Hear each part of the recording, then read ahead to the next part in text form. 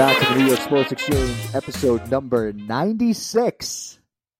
And we got Tobin Anderson on the show.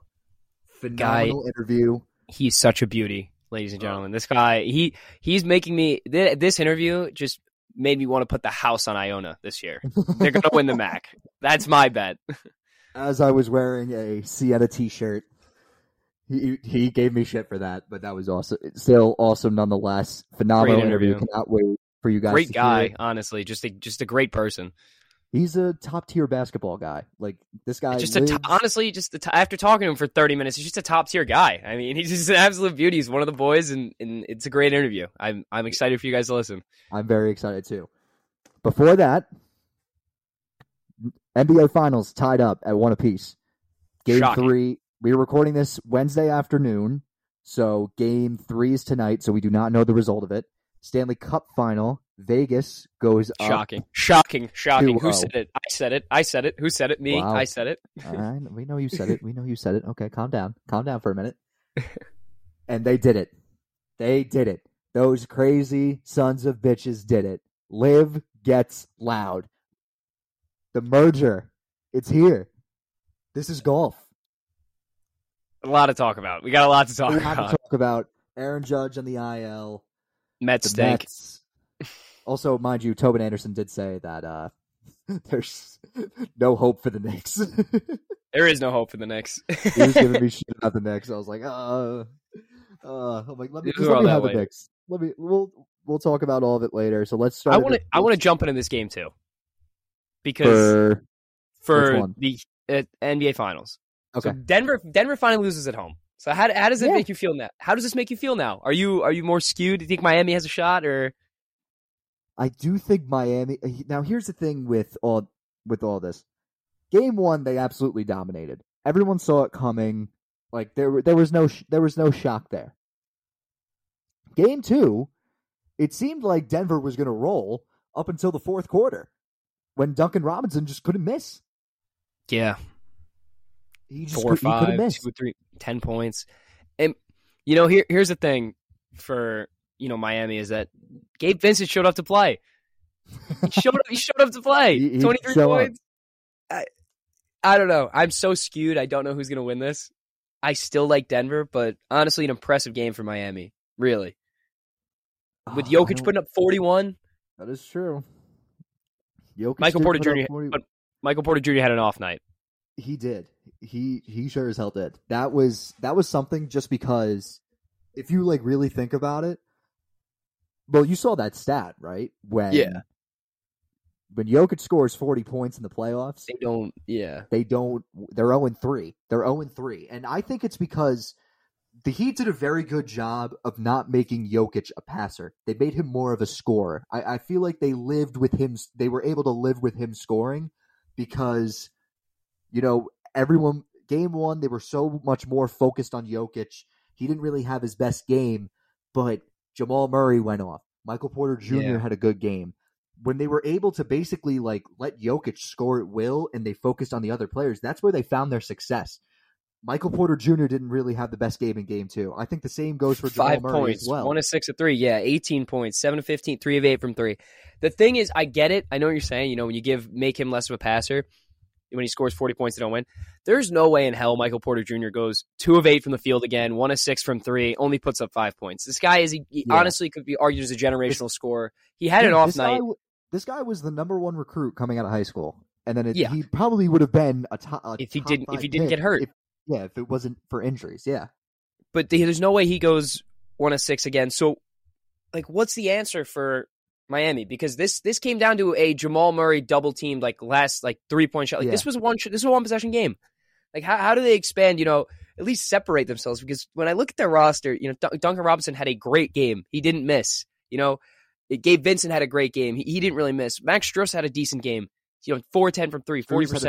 He had a very good start to the game, Strus. So it's like what more do they need to do to put away this Denver team? And I don't see them having it. I still have Denver in 6, and I think Denver wins tonight, Miami. Okay. Do they cover 2.5? Yeah. Okay. That's all I'm getting at right here. Any other NBA news? that I'm trying to think of? I mean, the draft's coming up. I'll do a mock. Oh, no. Austin Reeves and Jalen Brunson, Team USA over the summer. So that should be fun to watch. USA. That should be fun to watch. And isn't McCall playing too? Yeah. It's gonna be a fun summer. My pronouns are USA. Great. Stanley Cup. Jesus. Game 1 was a great game. I'll say that. Game 1 was a very good game. Very back and forth. Vegas pulled away at the end. The third period was great for Vegas. Yeah. Score doesn't really do it justice. Game 2.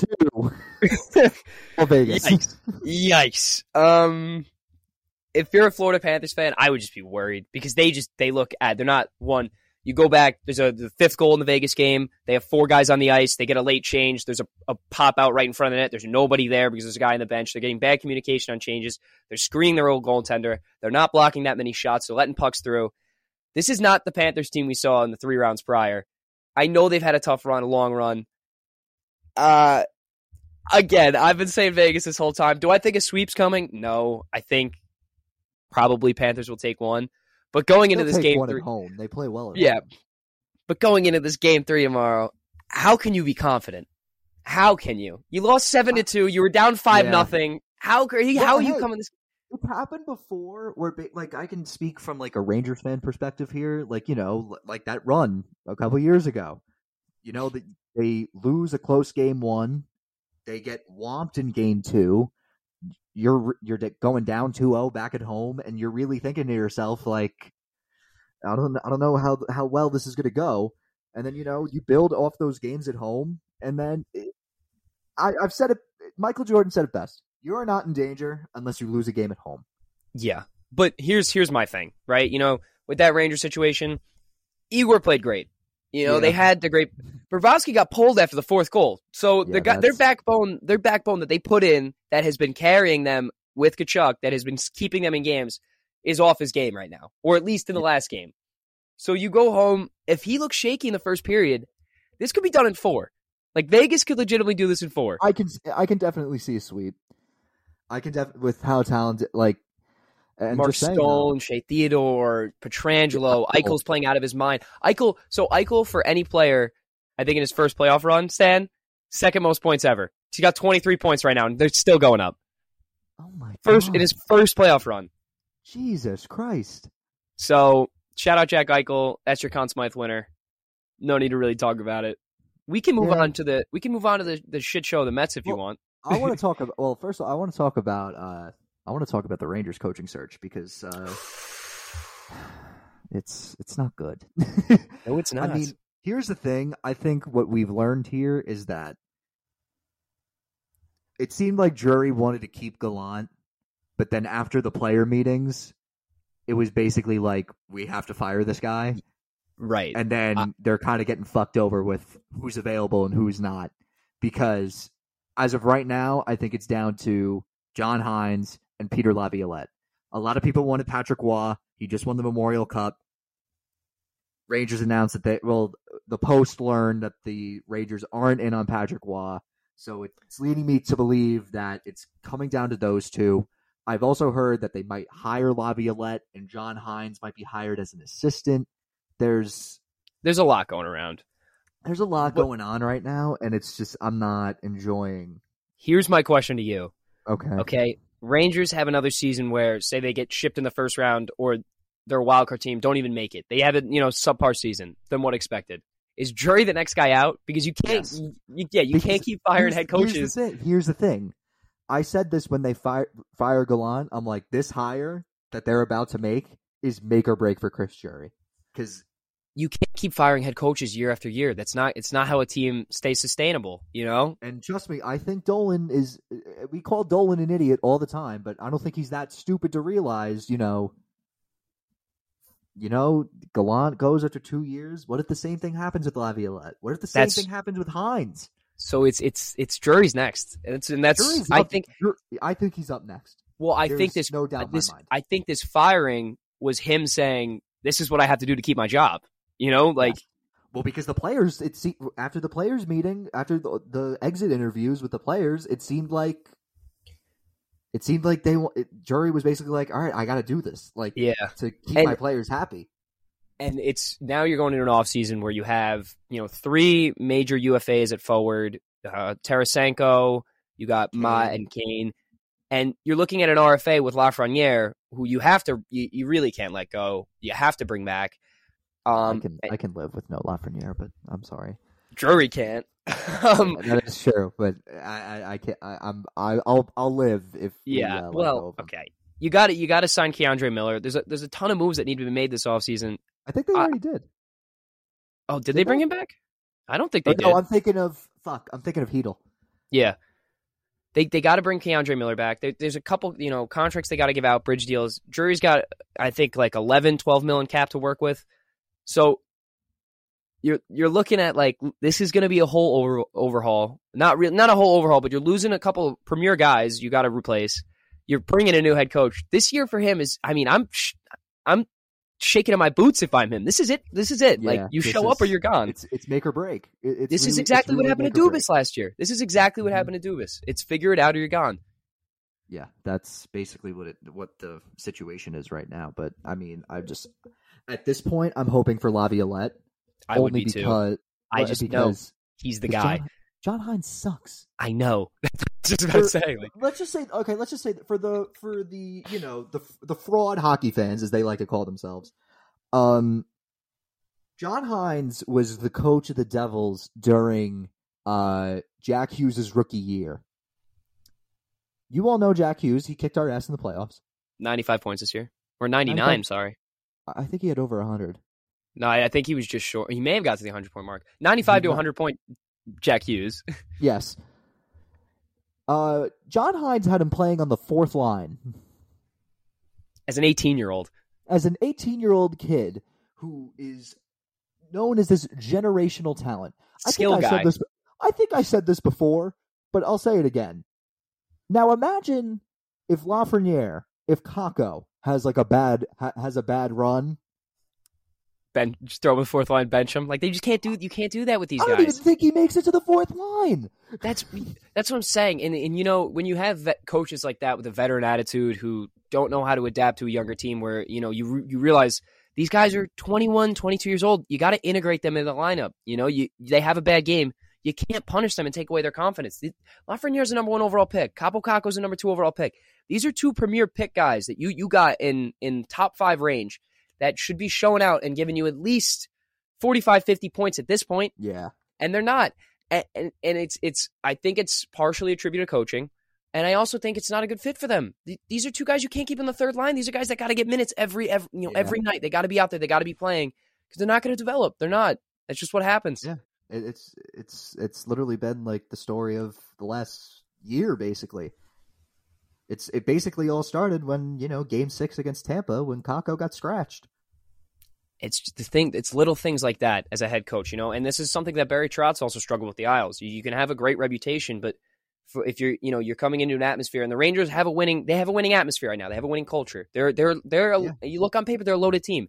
And I think that's why they're going after, some veteran head coaches with some structure, but they have to have an adaptable structure. You can't be benching, like, putting Lafreniere on the fourth line, Stan, is like putting a 25-year-old Artemi Panarin on the fourth line. Like, what do you you're not going to get anything out of that. Yeah, it's not what are you teaching? What are you getting out of it? Like, there's nothing. No You're not sending a message either. These guys, they're skill guys. They need time and creativity. You make a bad mistake, they don't want to be, if I turn this puck over, I'm not playing the whole third period. You can't have that mentality on the ice. You're choking up in your stick and not playing loose. Yeah. Let's talk some baseball because there's a lot to talk about with the Yankees and the Mets, and actually all throughout the league. Honestly, let's get the Mets out of the way because there's not anything different. Not anything different. We talked some Mets with Tobin, by the way. Yeah. For the Mets, not anything different from last time. They still stink. Well, they swept Philly the last time. Then they got swept by then they play the Blue Jays. They get swept. All right, I got to talk about it because why don't you walk Vladimir Guerrero Jr. with a struggling Kevin Biggio on deck? Why don't you I don't know Stan, I don't know anymore. Like I don't know anymore what the pitching is doing. Carrasco I get a text from Joe Toole last night. To go to the Carrasco game just last night. Bring it recently. He goes, Carrasco's pitching a gem. He goes, you don't get many games like this. I think the next pitch, Austin Riley hit a 2-run single. Then they went Ozzie Albies goes yard. They have the 4-run inning. I'm like, dude, like what are you gonna do? Who'd they put in last night? It wasn't Raley. They put Drew Smith blows it. He puts up a run. They put Ottavino in. He lets up a run. Pitching stinks. They can't hit. They're paying Lindor millions on millions of dollars to bat 213. It's not a good product. I don't know. It's not a good. And then you're consistently playing these guys like Vogelbach. Vogelbach is not good. He's batting 209. He is. Why are you still putting him in the lineup? Vogelbach is not good. He's not. Playing your young guys like Beatty, who's granted he's struggling right now, but he's not good either. He's batting like 230. Why? Why does it matter with him? Vientos, Alvarez. There's. I don't know what you guys are doing. If you're the Mets right now, give Vientos as many at-bats as you can get him at the DH spot. Because what's the difference? If you're going to put Vogelbach in anyway, he's not going to get on. So why not at least let a young guy get a chance? The same guy that stepped into the spotlight 3 games into his MLB career and hit a game-tying home run where basically if you lost that game, people were going to pronounce you dead. Yeah. And this is also the same guy, you're putting in Vientos, a guy that showed up clutch in extra innings where they come back from 3 runs because he hits a ground ball up the middle, gets an RBI single. These little things like that where they show flashes, and then the next game he's like, "You're not playing." And we got to start Narvaez. Yeah, now Narvaez, you DFA. Well, granted, he had a good game yesterday, but Narvaez. Yeah, I think he went 1 for 2 with a walk, which is fine, but he gets on base. Big whoop there. Big whoop. All you can ask for. Yankee side of things. Went to the game. The injury bug is clouding the Bronx. I mean, you thought the smoke was clouding the Bronx. I think it's really the injury. It's truly the injury bug. Stanton comes back. The West Coast trip, it was a great West Coast trip. I'll give him that. Take 2 out of 3 in Seattle. You take 2 out of 3 against the Dodgers. Great. What more can you ask for? Judge makes a phenomenal play and right. Does it bruise his toe? Yes. Is he missing 2 weeks, says Aaron Boone. 2 weeks means 2 months. Honestly, could be 3. It could be 3. Who knows? But in a way, I'm very optimistic. It's hopeless optimism. It's hopeless optimism, but if you really think about it, welcome to being a Mets fan. But just let me talk here. If you really think about it, this stretch of games for the next 2 weeks, White Sox. Now you lost, but it's still the White Sox. Giolito pitched a gem. It's still the White Sox. Dylan Cease can't pitch for shit this year. Might as well go out and rape him. You have the Red Sox coming up. Red Sox are an underachieving team. I mean, sorry, Tim, but the Mets are pretty underachieving. I'm not arguing with you. I just said they were. They're third in their division to Miami. How is Luis Ariz batting 401? We're going to talk about that. We're going to talk about that later. Let me talk about the Yankees. We're going to talk about Luis Ariz. You have the Mariners, again, another underachieving team.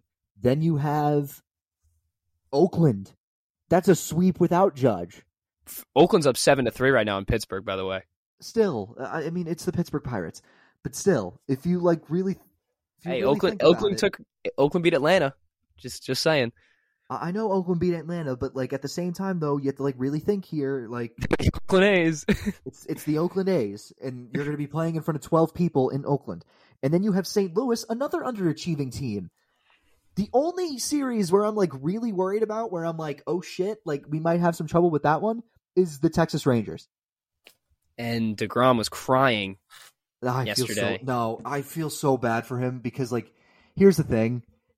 I think he knows. He knows that he is the best pitcher this generation has ever seen. There's no doubt about it in my mind.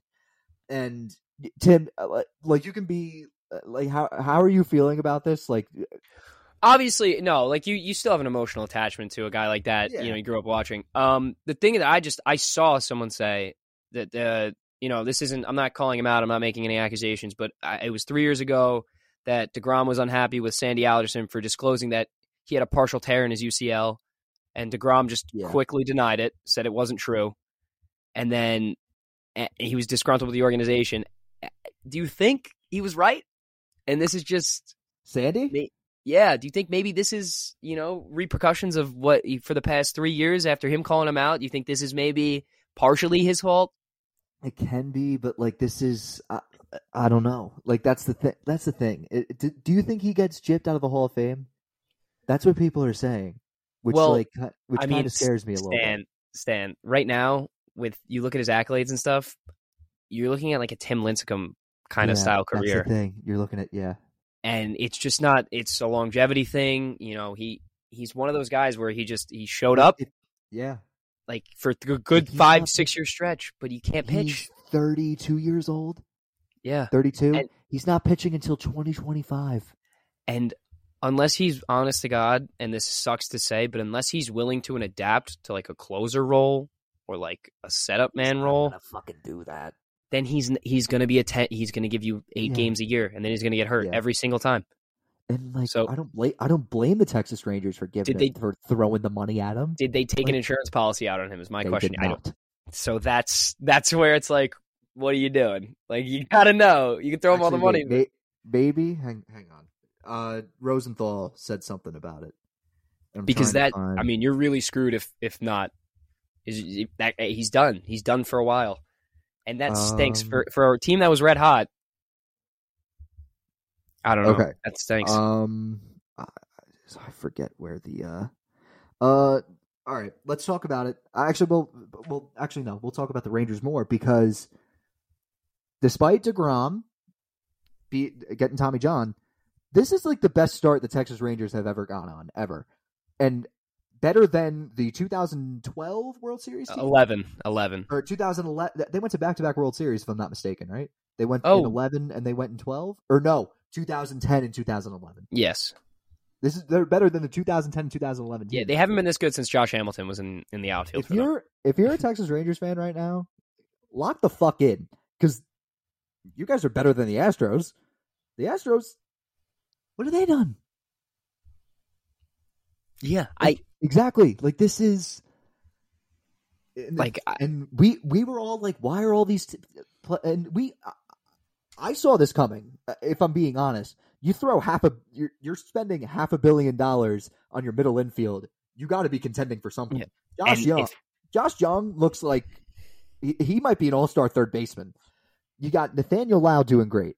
Ezekiel Duran, phenomenal. Yankees had him. We traded him away for fucking Joey Gallo. Right. No, they're on a hot start. We've seen some teams start off hot like this before though and fizzle out. But does it feel like that's gonna happen with them?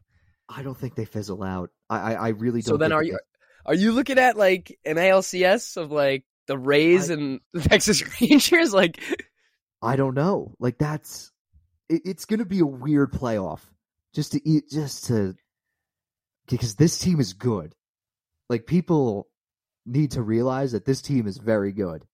And are they off for 2 days in a row? Am I like blanking on that? Well, or am I Rangers on a hot start. They're 40 and 20. They're 20 games over 500. What are they, second in the league? I believe so. What are the Rays at now? The Rays are 44 and 19. Jesus Christ. They don't even have 20 losses yet. Yeah, like this is McClanahan. Like, so now we go to the National League. Actually, no, let's stay in the American League. Alek Manoah got demoted to rookie ball. He let up 6 runs in the first inning. They booed him out of there. What is wrong with him? Pressure's something you put in your tires, Tim. You know what is wrong with him? He sucks. I mean, he does suck. Pressure's something you put in your tires. Once said by Alek Manoah when he was asked if you feel any pressure making these high leverage playoff starts, and he said, well, pressure's something you put in your tires. You know what? I'm just going to say something outright. Seems like guys who say that kind of end up having a bad next year. Jordan Bennington was horrible after coming out and saying, do I look nervous? Yeah. That's a shame. You know, he can try the Southern fast food myth that is known as Raising Cane's. So I'm very happy for Alek Manoah that he gets to open his horizons to new fast food down south. Just bashing this guy. I fucking hate him. Like, I hate the Blue. Ever since fucking they accused Judge of that, I was like, they're up there with the Astros and the Rays and the Red Sox. But yeah, you really hate the Rays. To the National League, Luis Ariz is hitting 400. This is insane. This is the best hitting I've ever seen since 2008 when Chipper Jones batted like 418. Yeah. I mean, like, what the hell? Finished the year, I think, hitting 380. 386, Chipper Jones. What the hell? Like, this is ridiculous. That's insane. I don't know. Ridiculous. I can't. And then the Diamondbacks. Yeah, I was just about to say that. Like, what? Like, Zach Allen is like gonna win Cy Young. They got Corbin Carroll's out. He's tracking balls like 75 feet away from him in center field, running like 30 miles an hour. I mean, this guy's unbelievable. Okay. Well, all right. So we're gonna get to the interview. Phenomenal interview with Tobin Anderson. This is probably one of our best interviews ever. I mean, he's just an absolute world class. I've lost my train of thought because just send it. The interview went so well. So here we go, ladies and gentlemen, our interview with Tobin Anderson. Okay, we are here, ladies and gentlemen. One of the head coach of one of the best Cinderella teams I have ever seen in my life. The current head coach of Iona basketball, ladies and gentlemen, the man, the myth, the legend, Tobin Anderson. Tobin, how's it going?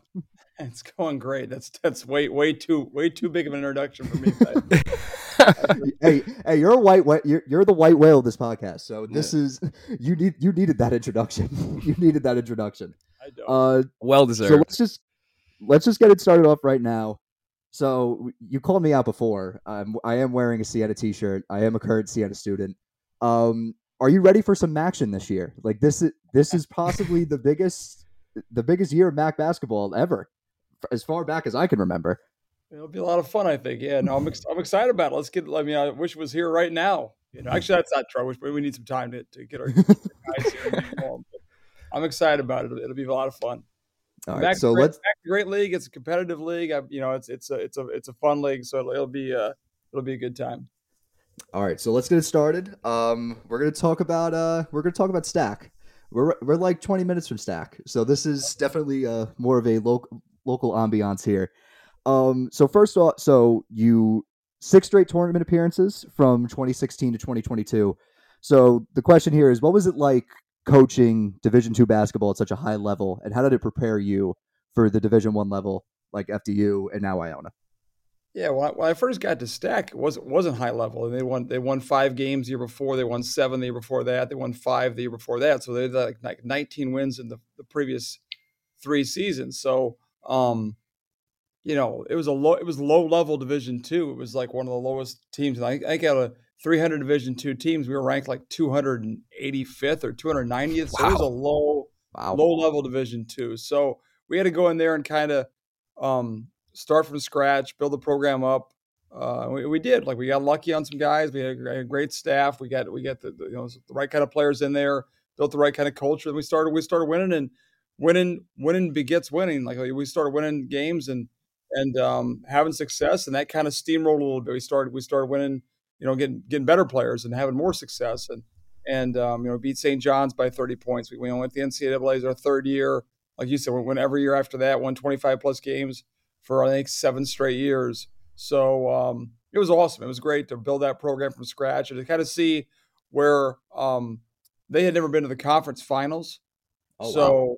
Just to go, and we won 7 of the last 8 conference championships. Oh, wow. So never being in the conference finals to winning 7 out of 8 conference championships was an incredible accomplishment. And, we were able to compete with the best teams in the country. And we had good players. Like we played pickup here last night at Iona. We had 3 of my old Stack players were here, and everybody's like, "Wow, those guys are really good." I'm like, "Yeah, they were Division II players." So it just kind of goes to show you, Division II, Division I, it's not a lot of difference. There's the line between the lowest Division I and the highest Division II is a very gray line. So and like part of Stack, part of the fun was we had people that got excited about it. We had crowds, we had fans coming out. The students got excited. The president got excited. So it was a lot of fun. Just a question. You go from coaching D2 to D1. Is there much of a difference, in your game plan and your style of coaching, or you just bring the similar kind of what works and bring it over to the Division I level? Yeah, I think it's very similar. It depends a lot of times on each year, because every team's different, right? So you don't coach each team the same, no matter where you're at Division II, Division I, exactly the same. So, but as far as like overall philosophy, like no, not a whole lot. I think the one thing you have at Division II, you can't find big guys. So at Division I, you get more big guys. So you can, it's harder to find more size at Division II. So we had to be a little more creative as far as like, making the game fast and doubling the post and playing a smaller lineup. We used to start sometimes at Stack 3 guys who are under 6 foot tall. We'd start like 5'10", 5'9", 5'10". So we were like, but you could do that at Division II. You couldn't. You can't do that at Division I. So that's a big difference, is like the size, but the speed, the skill, the competitive stuff, that's all the same. Division I, Division II. All right. So you've been around Rockland County. You're still in Rockland County. Oh yeah. So you were by, Stack. You live near Rockland County as well. Yeah. My question here is a little. I'm in Blauvelt, so I'm close to Pearl River, so I'm like right on the border of Pearl River and Blauvelt. All right. Little bit of a fun question here. Favorite food spot in Rockland County? There's a lot. You got to pick one. You can't. I can pick one. I mean, I can't pick one. I mean, I love Bailey's. I love Mountain House pizza. I love Mountain House has the best pizza. I love Delarte for Italian food. Oh, I love Delarte. Gino's Bagels for bagels. That's a great place. Demora's in New Jersey, a great Italian restaurant over there. I got them all. I love the food around our place. Spark Hill Steakhouse. We go there. Take my wife there once a month to keep her happy. What's that good? Luigi O'Grady's a great deli over in there we go. So no, ice cream places over there are great too. So there's a lot. The food is, that's why I can't move, because the food is too good. So good. Obviously, you gotta stay local just because of the food. Mm-hmm. Just because of the food. Okay. So now you get hired by FDU in the fall or in the spring of 2022. I didn't even know this, that you took Stack from like a 6-win team to a very good team. FDU goes from 4-22 to 21-16 within the span of over a year. What was the mentality going into the first year with FDU? The record wasn't so great. You bring in a couple guys from Stack like Dimitri Roberts, and just what was the mentality going into that year? Well, it's kind of like what I just talked about. Like at Stacks, we'd already done that, right? We already had an experience taking a bad team to being a good team. So like you kind of know how to rebuild the program and the kind of culture you want and the kind of players you need. So we had to do the similar thing in FDU. The advantage we had, like you said, was we had 3 guys come with us. So you had 3 guys who, and Grant and Dimitri had played 125 college games. They'd played in every NCAA tournament. They've been to Sweet 16 every year. So they were used to winning and winning at a high level. So that helped us a ton.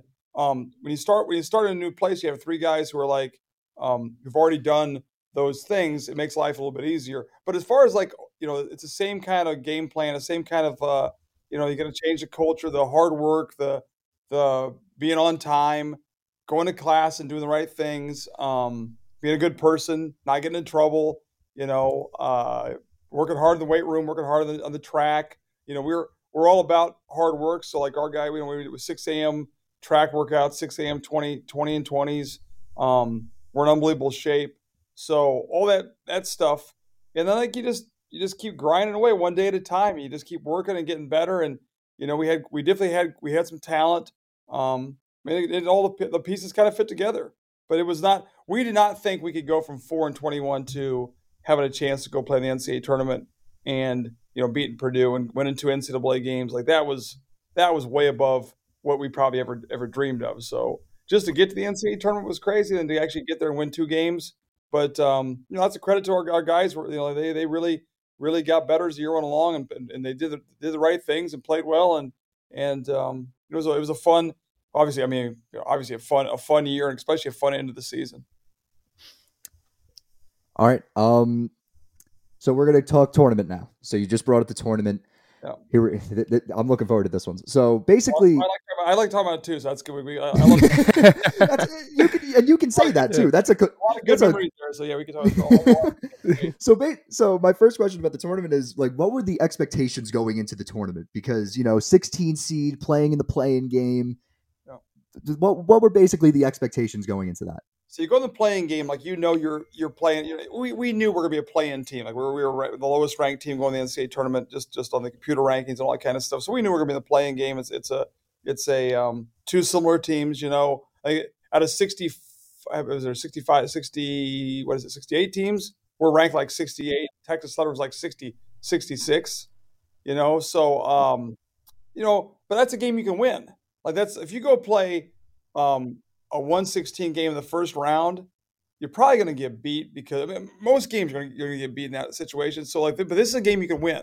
So we knew we had a chance. Like we knew Texas Southern was good, but we had an opportunity and we played great. Like we played really well. Had a great. The guys played terrific. And won by 28 points or 25 points, and so that helped us kind of get some confidence and some used to the big stage and playing on TV and all that kind of stuff. And so that helped us. Get ready for the next round. But that was, get that game under our belts was huge. But and then you go play the number one seed, who there's only been one 16 never beat a one, so it's a huge, almost impossible task. But like we played terrific and we outplayed Purdue, and it wasn't a fluke or wasn't a gimmick or something like crazy happened. We just outplayed them for 40 minutes, and maybe nobody saw that coming, but our guys believed and they got it done. So it was great. FDU holds Purdue scoreless for like 5.5 minutes in that game. You're on the sidelines coaching.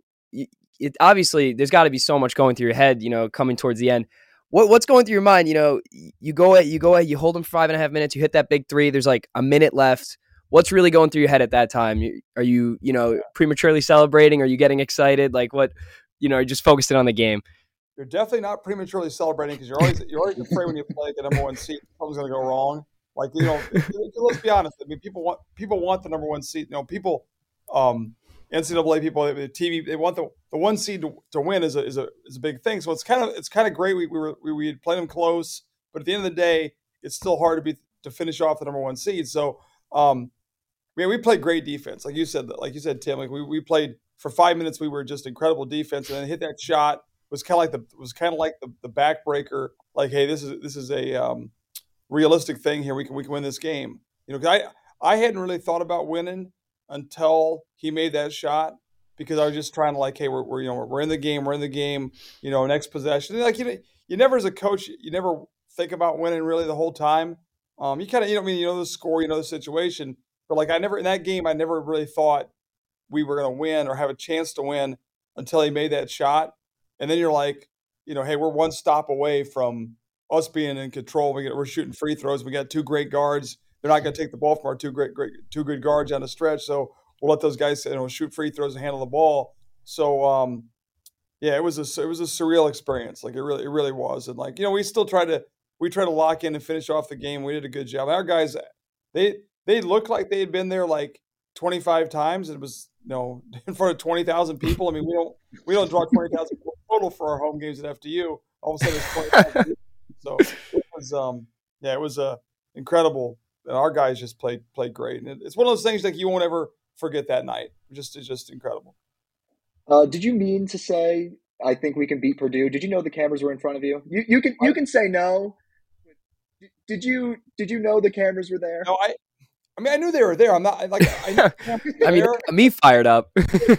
Oh, I was so fired up. My wife says the same thing. I have no filter, so sometimes I just say what's on my mind a lot of time, which gets me in trouble from time to time. So like, I just said what was all on my mind, and I didn't really factor in the cameras, and like I really probably should have thought that through.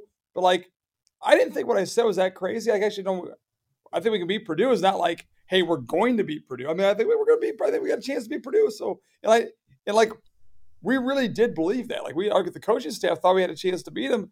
We want to make sure our players do that too. But I didn't factor in all the elements of the fact that there was. But like my assistant said, it was the biggest damn camera in the world sitting 10 feet from me. So if I didn't know it, I'm not very smart because it was right next to me. I have no filter sometimes, which is not a good. Just be like, oh, let's just like play the game, see what happens. Like Herm Edwards said it best. You play to win the game. Like you play to win the game. So I had no problem with you saying that at all.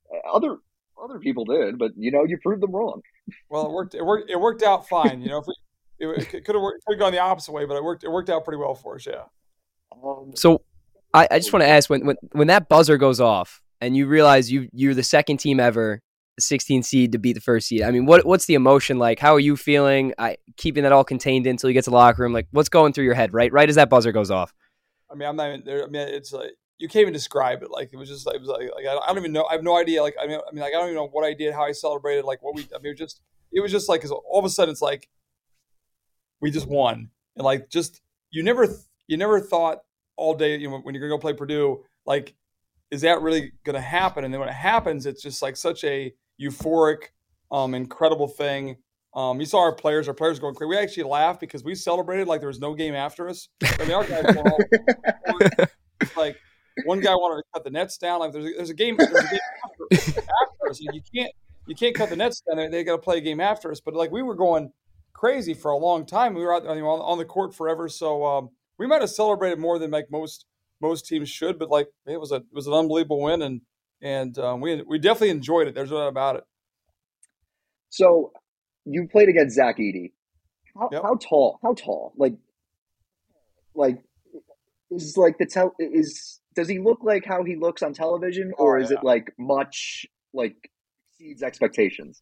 He's so well proportioned too. So he's like a giant because he's like he's not like crazy he looks like a normal person who just happens to be 7'4". We're laughing. We came out before the game and we're looking at the Purdue team. Like they weren't that big.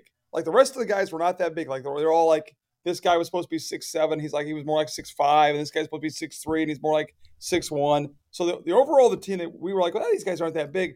And then he walks out there, you're like, man, he really is 7.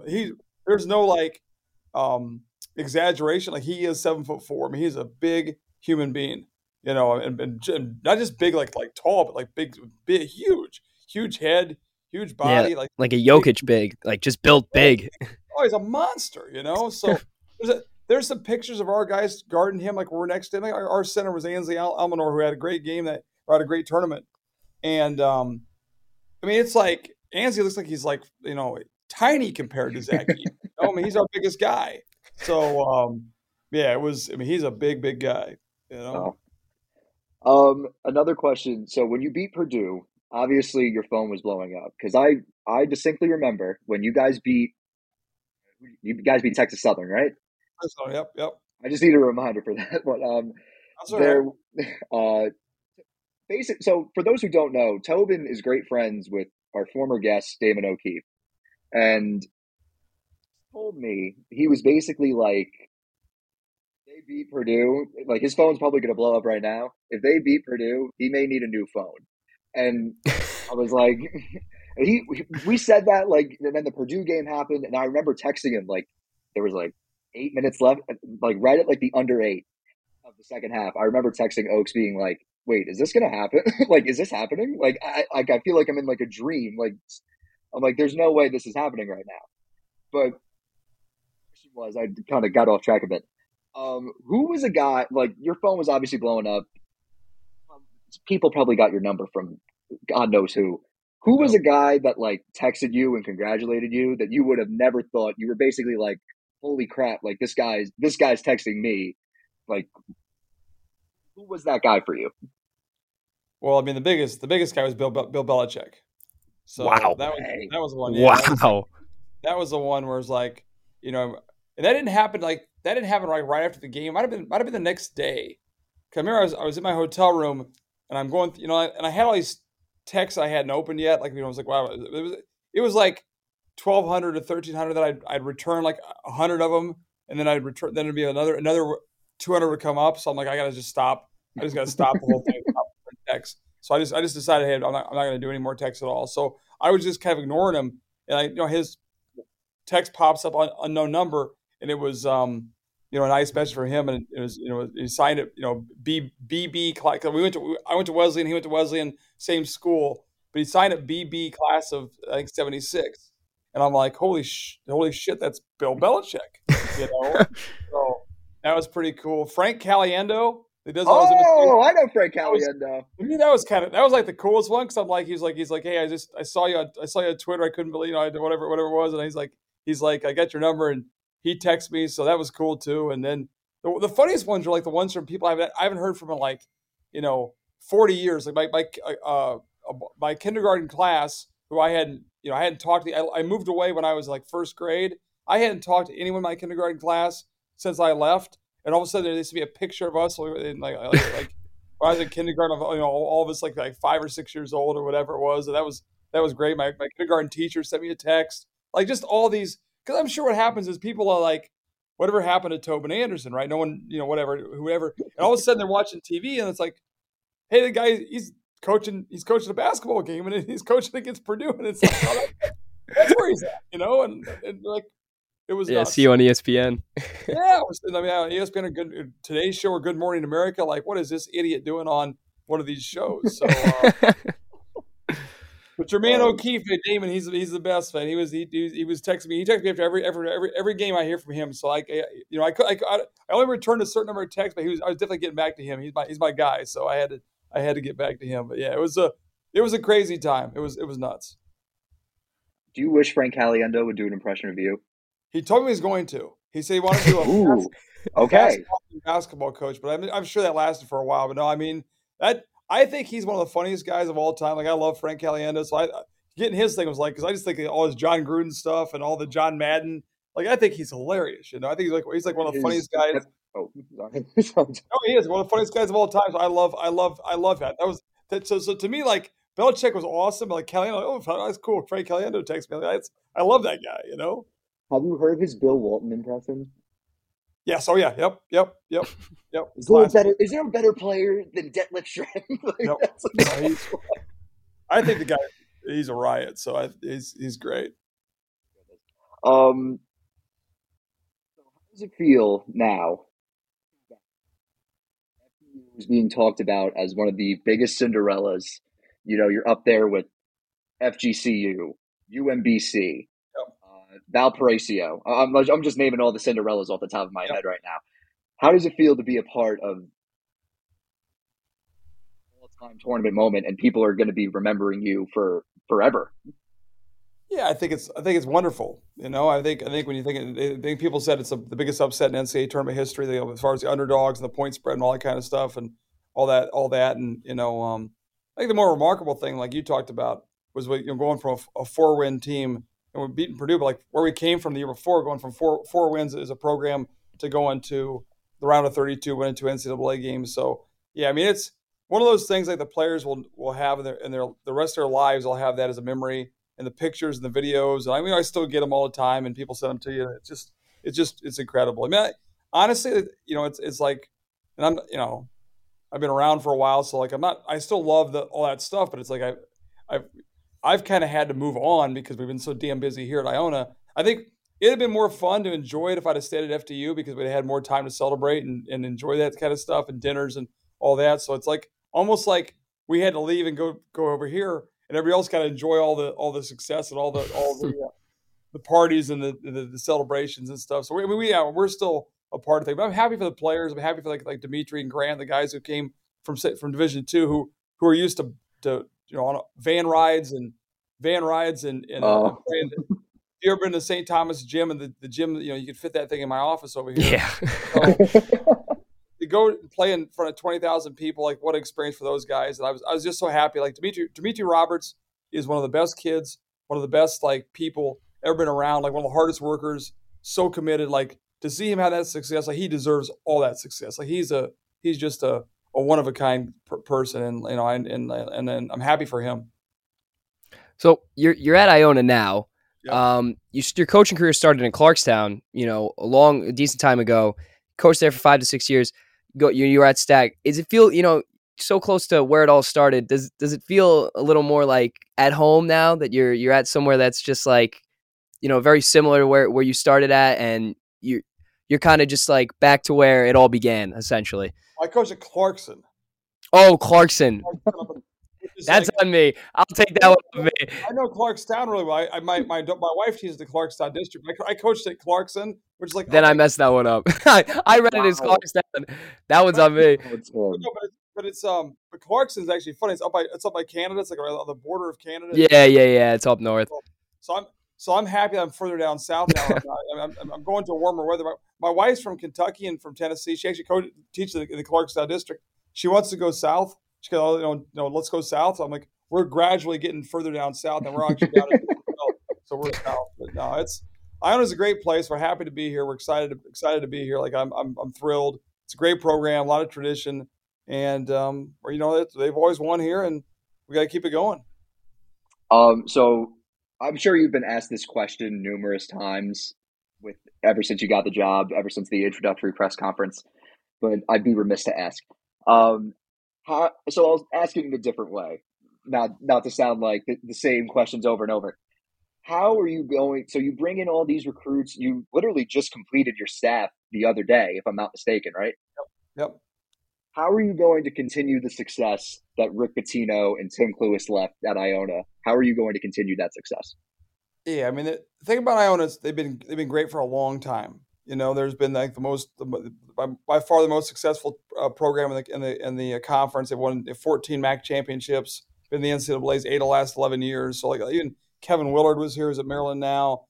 Tim Welsh, who coached at Providence, great coach, was here. Jerry Welsh, who was a tremendous Potsdam coach for a long time, was here. Jeff Ruland, who's played in the NBA for 15 years, great coach, great player. So they've always won here. When a school wins, right, there's usually a lot of reasons why they win all the time like that. So I think there's a lot of resources here. So like our thing is we're not going to change a lot of what we do as far as just like our approach to every day, working hard, recruiting good kids, recruiting good, guys that are competitive. Competition's big for us. We're going to play hard. We're going to play together. We're going to be do the right things on the court, off the court, be good people. And if you do those things and you recruit good enough players, you'll be able to win a lot of games. So I think, and obviously it's a tremendous challenge. I mean, the challenge here is to try to sustain what Iona's always been as an NCAA tournament team on a yearly basis. That's hard to do. And now the next big thing for us is like Iona's never won an NCAA game. They've always gone to the tournament and they've lost like some heartbreaking. And I've heard a lot from the alums and the boosters about the games they've lost, like a buzzer beater here, bad call here, things like that. Tough luck. Yeah, so it's like our things. We'd love to take Iona to the NCAA's and win a game. Get to the next round or get to the Sweet 16 or make a run.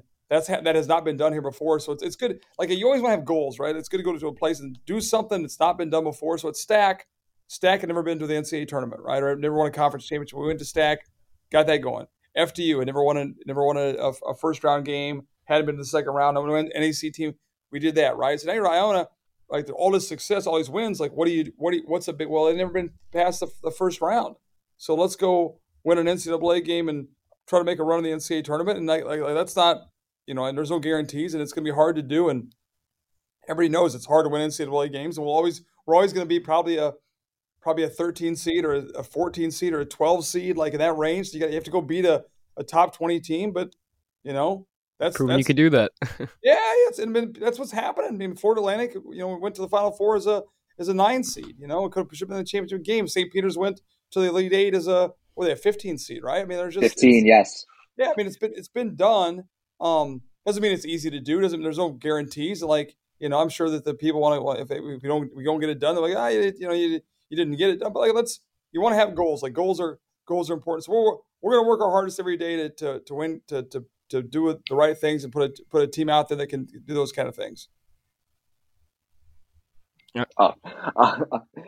Writer's block for a minute there. I still can't believe Tim Clarkstown. Oh, well, it happens. It looks the same. Trust me. Listen, it wasn't like Memphis or Carolina or something. So like yeah, it was close. Yeah. So come back to Loudon. You were an assistant at Siena for a couple years. Yep. You were giving me dirt before for Siena, but are you ready to come back to Loudonville? Well, I loved Siena. So I was there for 2 years. Like I loved my family was there. Obviously we moved there I was living in north of the city up there. I'm so bad with names. We lived across the bridge up there, but like about 50 minutes away. Like we loved it. Albany's a great city, great people. Like we loved it there. So I mean, they're a big basketball program, basketball city. They love their teams up there. I met a lot of great people there. So no, it'll be they're good. They've done a great job. They've always won championships. And before I got there, they had a run. Like Fran McCaffrey was there. They went to the NCAA tournament. They beat Ohio State. They've won games. They've had success. So I'll be excited to go back up there. There's some great restaurants up there too. Hopefully get there early. Go out and get a nice meal. Like they're not as good restaurants as there are in Rockland County. Bellini's pasta, amazing. Bellini's pasta. If you let me know, shoot me a text. What's that place called? Bellini's. It'll be a great time. Bellini's. I've been to Bellini's. Oh yeah, no, I've been to Bellini's. Yep, I know Bellini's. There's also a great steakhouse downtown. Really, really good spot that we used to take our recruits to all the time. We were there. It was really good. What the hell's it called? Great place downtown too. So there's so many good places there. I like Albany. There's downtown's good. It's all good. So just hopefully people will see it will treat us nicely and not beat us by 30. We're down there up there going back up there. Oh, you're going back out? Yeah, up down. All go back north. Yeah, back north. Hopefully it won't be another. It might be a gold game. For the last 2 Iona games, we were wearing all yellow, so it might just be like a sea of gold and yellow all over the place. Well, I watched last year's game, and man, it was not pretty. That was. Oh. That was. It was not pretty. It was pretty for Siena. It was not pretty for Iona. So, I mean, man, that was a beatdown. Since we're talking basketball, we need an NBA Finals pick. Oh. It's a hard one, right? I mean, like I would have thought Denver for sure until then the Heat are so resilient. Like they won Game 2. So man, I just want to see a good series. That's all I care about. So like I hope it goes 7. And I don't. Yeah, me too.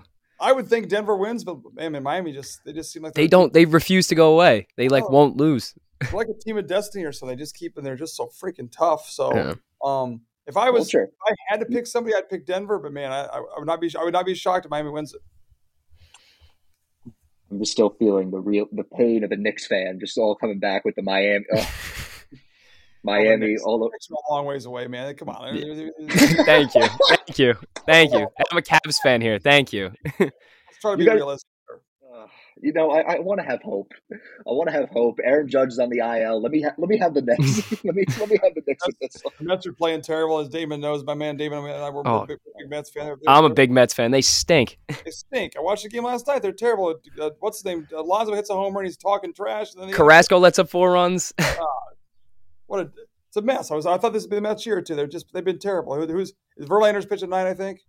Yeah, and what Lindor's batting 213. They stink. They shouldn't stink. They should be a lot better. They should. I think it's the manager, and this is coming from me. I like Buck. Buck's good. Yeah, it's not Buck. But with Buck, every time he managed the Yankees in '95, got canned. They bring in Torrey in '96. They go on this run. Manages the Diamondbacks in 2000, gets canned, and they win. Mets aren't even 500 right now, Stan. I wouldn't be worried about maybe they start hitting the ball. You think firing Buck's going to solve the problems? Yeah, I don't. It's just a scapegoat. It's not going to solve anything. I mean, in today's day and age, you got to make the playoffs. So you have to make. If you spend that kind of money, you got to make. Like, it's a wild card. Yeah. You have to make the playoffs. It's a disgrace. Especially with an expanded playoff too. Like there's really no excuse. It's ridiculous. They're not even second in the division. Miami is. Is that right? I didn't even know that. I've been so we've been so busy on watching. I've started watching the last couple of weeks. It's disgusting. I watched the whole game last night. I'm like, this is ridiculous. I mean, they're up what 5-1, 6-1. I mean, they just blow it consistently. No mental toughness. No. I went to the Yankee game yesterday, and it was all smoke. I got up this morning. I feel like it felt like I smoked 8 packs of cigarettes. I'm telling you. Look out my window right now. It's like you're in a fog right now outside my window. I'm not sure. Let me move over. It's bright orange outside. That's my window right there. Look out the window. That's my campus. It's incredible. It's terrible. Yeah. It's like a scene out of Breaking Bad. They're here. I feel like a meteorologist right now. Better stay. There's no soccer. There's no soccer today for the Pirates of down in Pearl River. Gotta stay inside. No Damon O'Keefe camp going on today. Yeah. Oh yeah, he did. Yeah, he did tell me that. Yeah, he's got the camp. Tobin, thank you so much for coming on. It was a pleasure having you. Yeah, it was good talking to you guys. You guys have been great. It's more of a fun interview than most of these ones I do. It's the same old questions all the time. So that was great. I appreciate it. Yeah, thank you. Whenever you're in that, we'll do a Siena Iona preview if things are going well for it. If we're not any good, I'm not getting on next time.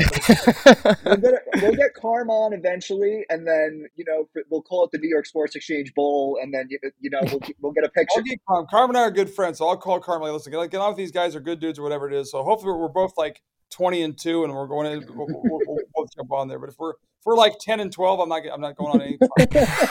I can't blame you for that game. I'll be sure to sit courtside because sometimes I do work the table. Really? Yes. It'd be big time then. That's great. That's good. I love that. The arena is great to play, and it's a great atmosphere. So hopefully we're both good. And it's a great game up there. Tobin, we hope to have you on next time. Hopefully, if you're ever in Loudonville, let me know. I'll be there. I have to go at least one time. It is true. Can't avoid that one unless I get suspended or something. But that's not the plan. So I'll be up there. Tobin Anderson, you're the best, my man. Thanks, fellas. Thank you. Yeah, all right, thank you. Later. Phenomenal interview with Tobin Anderson. He's the man. He literally is the man. He just is the man. Like I don't know how else to describe it. Like he just is the man. He's the man. We might put a future down on Iona to win the MAC. I already did. You already did. Right after the interview. Oh boy, the New York Sports Exchange curse. we'll see if we have a curse or not. All right, so we're gonna talk some LIV golf. They did it. Oh, they did it. All right, those so crazy sons of bitches. As a golf fan, I'm excited because this is awesome. Awesome, but just as a human being, like it's so fucked. Like these guys that stayed on the tour and like we're saying they don't want to take the Saudi 9/11 money. Like so respectable guys, world class people, and then they get backstabbed by a buyout merger. And they didn't even know about it. That they found out on Twitter. They found out when we all found out. That's they have a reason. They have a reason to be furious. I heard. So here's what I heard. Right, and I was going down this last night. So I heard when they had the players meeting, it was like 90% to 10% were like just booing them, and then when they said they want like they were like saying they were trying to get like a new head, there was a standing ovation, like a new like head of the PGA Tour, like everyone was standing ovation, clapping and stuff. So I could tell the golfers aren't happy. I'm just going to ask you this because know there's a merger now. I don't know how it's going to work. Do you, whether they're joining the teams or not? I don't think we have any of the full details yet. I think it's going to be like a whole completely different thing. I don't think they're going to. Yeah. Because we don't have like it's going to be a completely different name. Like it's not going to be called PGA. It's not going to be called LIV. Like it's going to be a completely different name. I don't think because the CEO of LIV Golf was basically like he's not going to be a part of this. Like he kind of just like. Is there going to be a holdout? You think from the PGA guys? Do you think they're even going to participate and they're going to lose them too? And they're going to start. There might be, but like I don't really think so because like if you like after Brooks won the PGA, it seemed like everybody was like happy for him, and there was no like, yo, we hate this guy because of he's LIV and like all this. And no. I'm not saying because of the players. I'm saying there's certain golfers on the tour that turn down hundreds of millions of dollars to say, listen, we're gonna stay here. We're gonna we're gonna honor the PGA Tour. We're gonna be respectable. We're not gonna move over. This buyout to them is just a slap in the face. I mean, Tiger Woods turned down reportedly $800 million. So, but I think Tiger would live. I'm just using that as an example. I know like Sam Burns was offered like $150 million. These guys turned down. So it's just a slap in the face. What are you gonna do? I don't know what they're gonna do. It's gonna be interesting to see. But as a golf fan, I'm excited. I'm very excited as a golf fan. But I honestly still think that they're gonna compensate Rory and Tiger and all that. I just don't think it's going to be like a lot less than what. It's going to be less, but it's still going to be a significant amount of money. Well, did you see Rory's press conference? What did he say? He was just like, listen, just like proves like everyone's got a price. Like he's like, I don't really want to go into it. He's like, I'm over, I'm done with it. Like it is what it is. Like he's like, about it. Because what is he going to say? Like he's just going to continually say the same thing. Like there's no more backing up anything anymore. They're the same thing now. Yeah, exactly. Like, there's really no. I mean, I'm very happy for Brooks Koepka. I'll say that. Like, congratulations. This guy basically joined LIV when he was injured, built himself back up, wins the PGA, is making like $500 million, and on top guaranteed, of that, he's gonna make even more. This guy's about to be filthy rich. And the thing was, LIV did it right. They went after the headline guys. They tried to get the headliners. They were like, "Oh, this is, he's got a big attitude. He's a big personality. Let me go get him." And they took away so much revenue that PGA had to do something. And it honestly is a little bit of a pathetic move, but you got to do something. Yeah, they had to do something about it. Okay, 2011 NHL redraft. Honestly, it's just like it's. I just sent some. I was sent something about what I saw. So we'll start with the NHL. I got caught off guard for a bit. We'll start with the NHL redraft. We're gonna start at number 10. Tim, you go first. All right, I'm excited. So my number 10 on this NHL 2011 redraft, Stan, is going to be an ex-Ranger. I'm actually going to take JT Miller and the number 10 spot. Okay. I'm for that.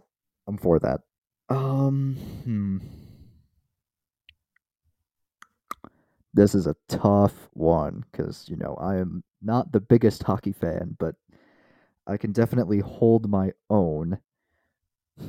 Number 10, I'm going to go Dougie Hamilton. You know what? I like that pick. I can't complain. That's a good pick, Stan. I'm going to go with Dougie Hamilton.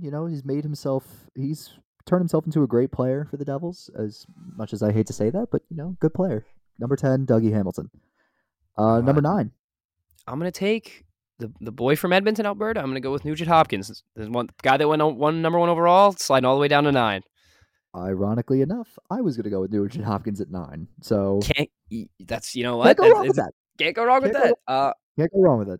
You want to hear something funny enough? I have Dougie Hamilton actually in the 8th spot. So wow.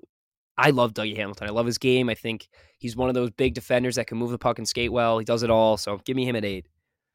Number 8. I'm going to go with Sean Couturier. Yeah, I left him off my list. Definitely an honorable mention, but I can understand why he's there. I'm not a huge Philly guy. I mean, I'm not a big Philly guy either, but up there with points, had a career high of 76 points in 2017. Phenomenal at winning faceoffs.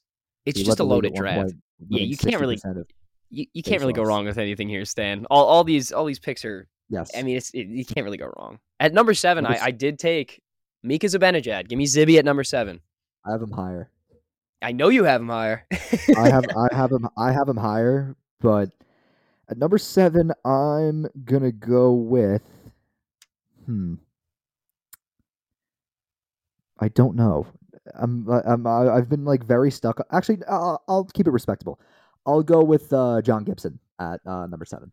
What a flip-flop here. I got Gibson at 6. I think Gibson, the All-American boy, has a place in my heart. Give me John Gibson at 6.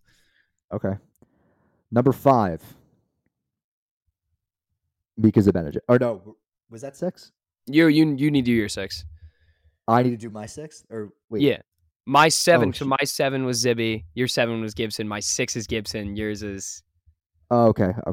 So my 6 is going to be... Jordan Binnington. Jordan Binnington. There we go. I can talk. Stanley Cup champion. As much as he sucks now, but he stepped up. Big time players step up in big time games, as Santana Moss once said. So I'm going to go with Jordan Binnington. Jordan Binnington. There we go. All right, Tim, number 5. Some people might be a little butthurt and upset about this, but give me Johnny Hockey at number 5. Oh. Wow. I just think, listen, he had another phenomenal year this year. He had a great year in Calgary the year prior, but the teams he on, it seems when he does perform, they don't do anything. So, yeah, that is true. Okay, my number 5, I'm going to go with Mika Zibanejad. Yeah, I can't blame you for that. Okay, and then my number 4, we're going to go with Johnny Hockey. My number 4 is actually Jonathan Huberdeau. Oh, I forgot about Huberdeau. Oh, fuck. Slide him in at the 4 spot, too. Just go slash. No, but then there's... Actually, yeah, number 4, Jonathan Huberdeau. Yeah. And then... But then, where do... Oh, God. No, just do slash. Do Zibanejad slash. Zibanejad slash Huberdeau, because I completely forgot about Jonathan Huberdeau. Actually, no. Fuck Jordan Binnington. I can't even say his name. Bennington, it's Huberdeau. Huberdeau at 5. Zibanejad at 4. Number 3, I have Mark Scheifele. I had Johnny Hockey. Hey, cannot blame you. Okay. At number 2, Gabriel Landeskog. My 2. Well, my number 3 was good. Did I say? Wait, I just completely lost track of that. I should have wrote this down, which is horrible on my part. But I'm just going to say it right now. My number 3 is going to be Landeskog. My number 2 is Scheifele. And then there's just a clear 1-1. Nikita Kucherov. Yeah. There's a clear number 1, and it's Nikita Kucherov. The Russian himself. What an absolute beauty. Yes. I kind of ruined this redraft, which is it's okay. It's all right. It happens. I apologize. So what year are we doing? We decided MLB. Well, the wheel decided MLB. What year are we doing? 2014. 2014. 2014 MLB draft. Who was a part of this one? I'm trying. Top pick. Ooh. Save it for next week. Don't spoil it. Just save it. Okay. I see a couple of these guys. I enjoy. Ooh, this is gonna be a good one. The first 2 picks are like, eh. Hey, just just leave it. We'll break it down. We'll leave it alone. All right, moving on. What I saw. I think we have a clear what I saw to start. What I saw is the air quality here in the Northeast. It is absolutely terrible. I'll do my best meteorologist impression. If you can look at my window right here, you can see a little bit of a glare. Let me try and cover it with the light. Oh, nope, that didn't work. So you can see before this, during the interview with Tobin, this looked like straight out of Breaking Bad, where they go to Mexico, where they do the flashback scenes in Mexico, and they were bright yellow. That's what it sort of looked like. It feels like we're in a movie. It's just it's crazy. Blame Canada as the South Park song. Actually, Canada. Alberta lost I think 100 million acres due to forest fires. So it was Quebec. I think it was Alberta too. Really? Holy shit, dude! I think it might just be Canada all in general, but I know Alberta was on fire for a while. Oh god. Regardless, our prayers are up to Canada because the weather up there is getting better. I heard it's supposed to simmer down, but let's get this smog out of here. Yeah. My next one I saw, Madden. We have a cover athlete. The curse. Jets winning the division. Jets winning the division. Jets are winning the division. Allen. Oh boy. Oh, Tim's very excited, as you can tell. Jets are winning the division. Because Josh plain Allen's and simple. Plain and simple. He's going to break his leg week 3. Prayers out to his family, but Jets win the division.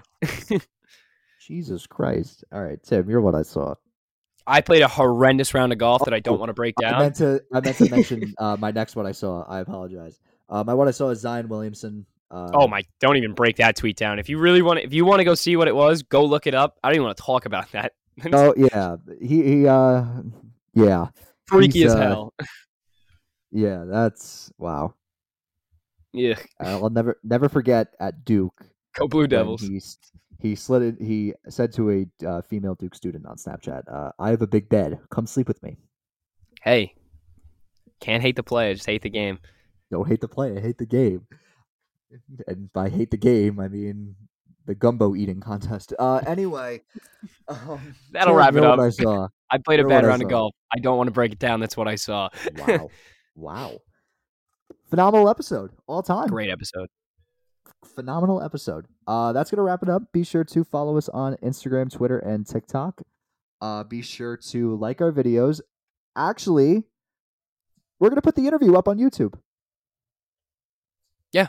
I made that executive decision right now. We are putting that episode, the interview, up on YouTube. So be sure to check that out. Be sure to like that video. Be sure to like the rest of our videos on YouTube. Subscribe to our YouTube. Be sure to follow us and rate us on Spotify.